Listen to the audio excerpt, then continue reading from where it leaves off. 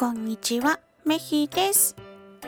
今日の御言葉、ゼパニヤ書3章17節。あなたの神、主があなたのうちに住むために到着したからだ。この方は力ある救い主で、勝利をお与えになる。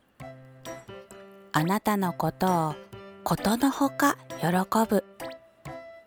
あなたを愛し、責めることはなさらない。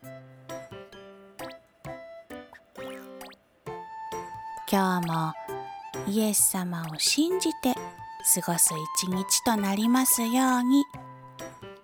それじゃあ、またね。